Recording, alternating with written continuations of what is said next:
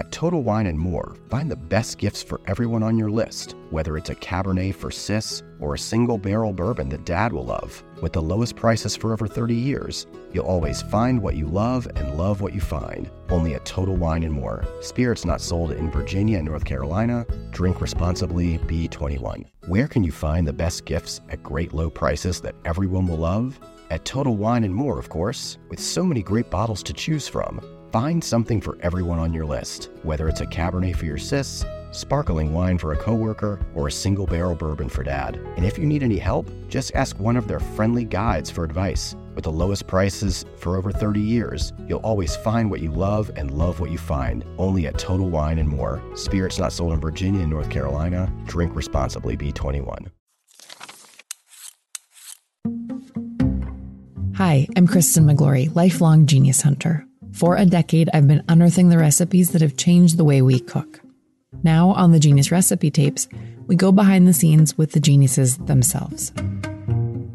Today, I'm speaking with designer turned food blogger turned cookbook author, Frankie Gaw.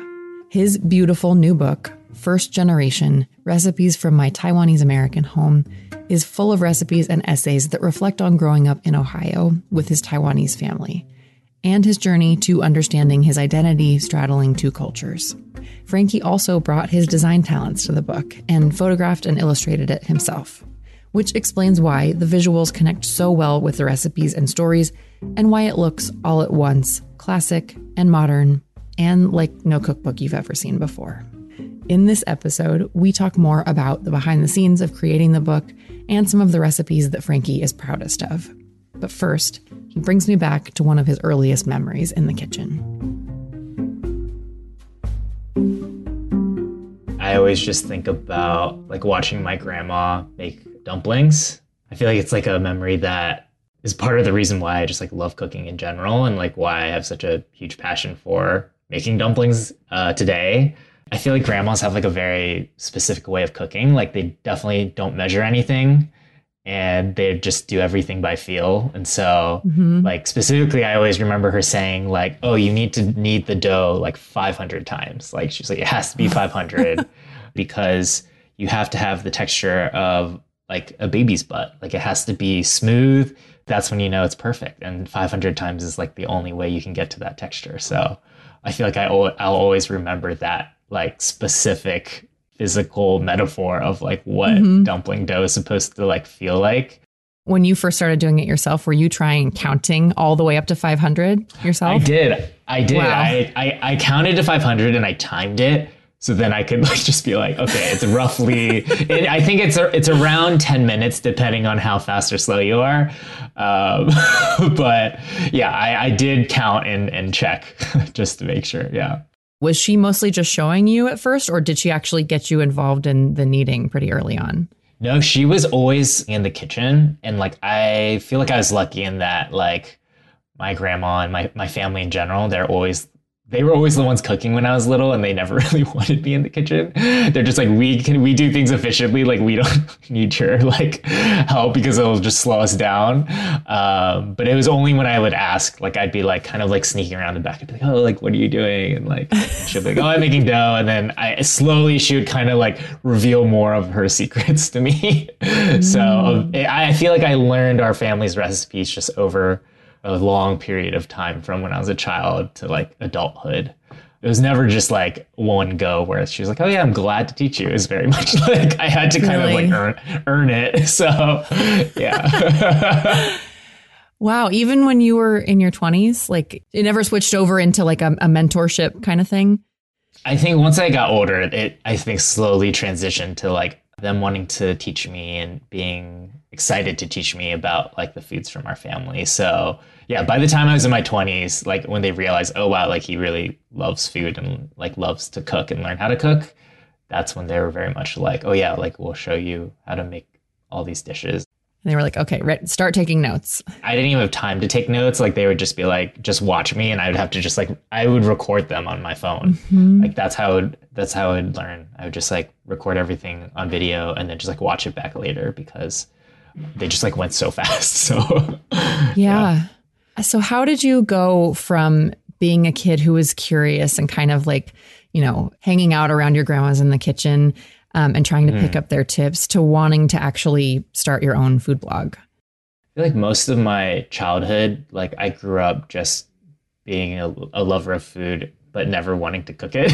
Like I just loved to eat. Like I loved eating my family's foods, but I also loved eating just like all the foods I grew up with in Ohio, like kind of all the stuff that you would typically think about when it comes to like the suburbs and the Midwest.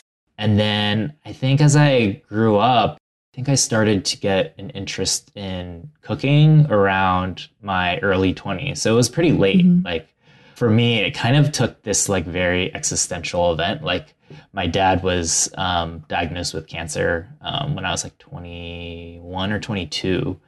And he passed away when I was like 24. And that kind of seismic event in my life very much made me reevaluate a lot of the things that I was doing in my life and like a lot of the things that were important to me. So at the time I was like working in tech. I was a UX designer.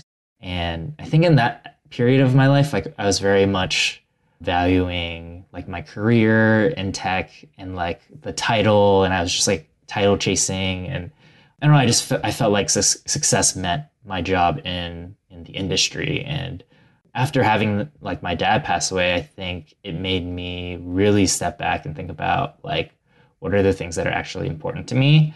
Because I feel like towards the end, like I remember like, I don't know, I just remember like seeing his coworkers and his friends.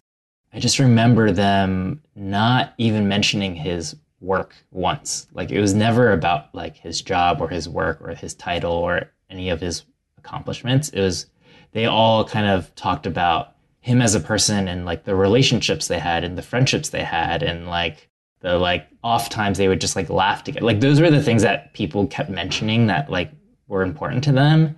And I think it really made me reevaluate. I was like, okay, like, wow, like if this is what people like at the end of someone's life, like if these are the things that resonate with them, like I think that event very much made me think about my identity, and like it made me kind of look towards my past and my heritage and the things that brought me comfort and the things that like brought me a lot of nostalgia. And I just thought about my family. I thought about food. And so that was kind of the period of time when I started wanting to learn how to cook the recipes like from my past and from my family. And so I started going to my grandma's and documenting her. So that's when I started like actively like videotaping her making dumplings and steamed buns and these things that, you know, that I grew up loving and that gave me so much like happiness. And I started documenting these recipes like for myself and more so to share with like my friends on the internet. So just on Instagram.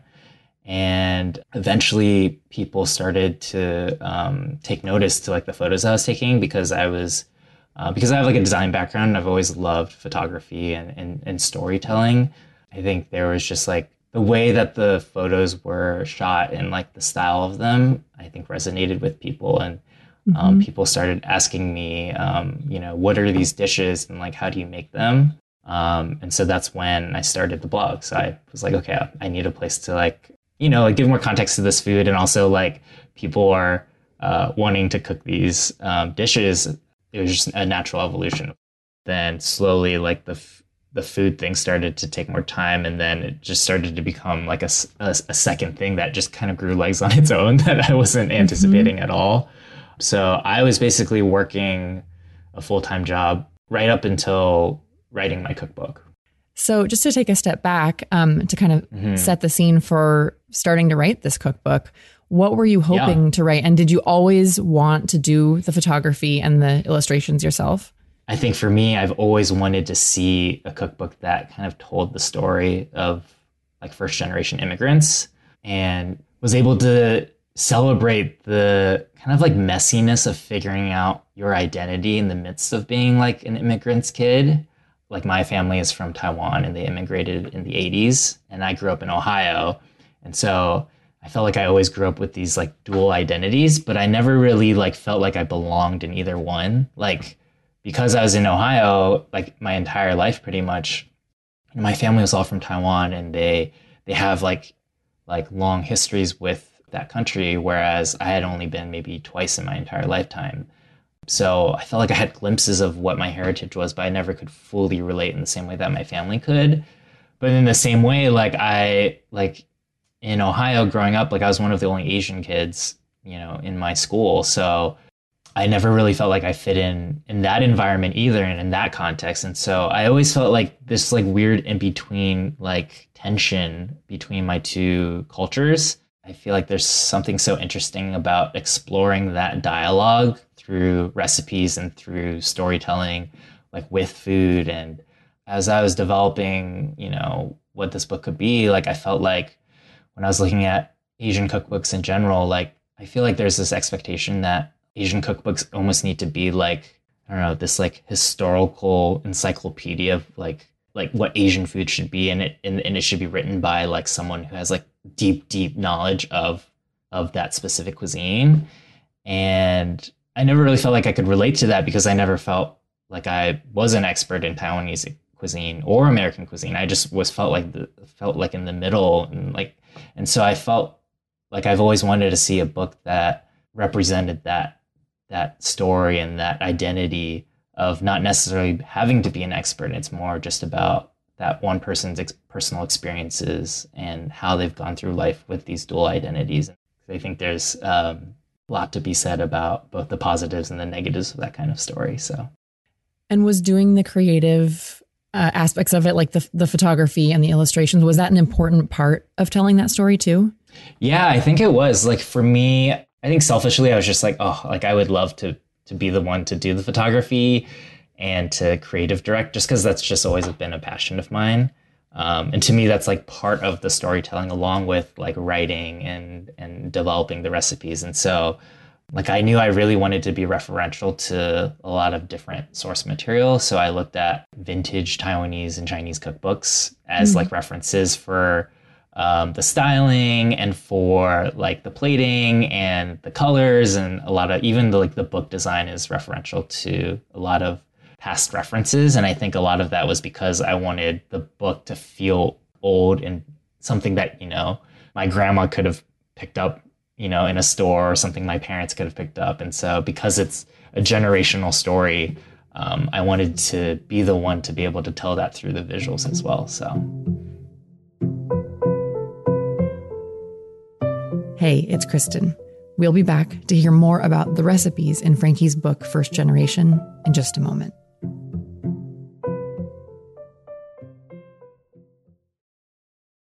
You reach for the top olive oils and invest in the best pans. But in the kitchen, how well do you care for your greatest tool, your hands? When mine take a beating cooking and cleaning, which is often, I use Bag Balm to work its wonders on my poor, distressed skin. Created 125 years ago on a Vermont dairy farm, their soaps smell great and clean hands without stripping moisture, and their fast-absorbing lotion means I can quickly get back to cooking. Treat your hardworking hands to Bag Balm, every chef's best friend. Use code FOOD52 for 20% off your order on bagbalm.com, good through 2024. You reach for the top olive oils and invest in the best pans. But in the kitchen, how well do you care for your greatest tool, your hands? When mine take a beating cooking and cleaning, which is often, I use Bag Balm to work its wonders on my poor, distressed skin. Created 125 years ago on a Vermont dairy farm, their soaps smell great and clean hands without stripping moisture, and their fast-absorbing lotion means I can quickly get back to cooking. Treat your hardworking hands to Bag Balm, every chef's best friend. Use code FOOD52 for 20% off your order on bagbalm.com, good through 2024. And we're back with Frankie Kaw. When we left off, Frankie was telling us about all of the work that he put into designing the book. And now I wanted to get into more specifics about some of the recipes themselves. I know that you have an entire book packed with recipes and memories and essays, but if you had to pick maybe one or two of the recipes from the book that you're proudest of to share with our listeners, what comes to mind first? I think the recipe I'm most proud of is a honey chili crisp whole roast chicken.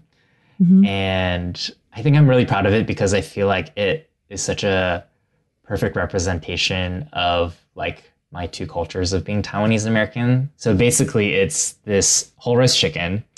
You blend scallions and ginger and water and salt to kind of make a saltwater brine, but has like a ton of aromatic flavor that's like very traditionally Taiwanese.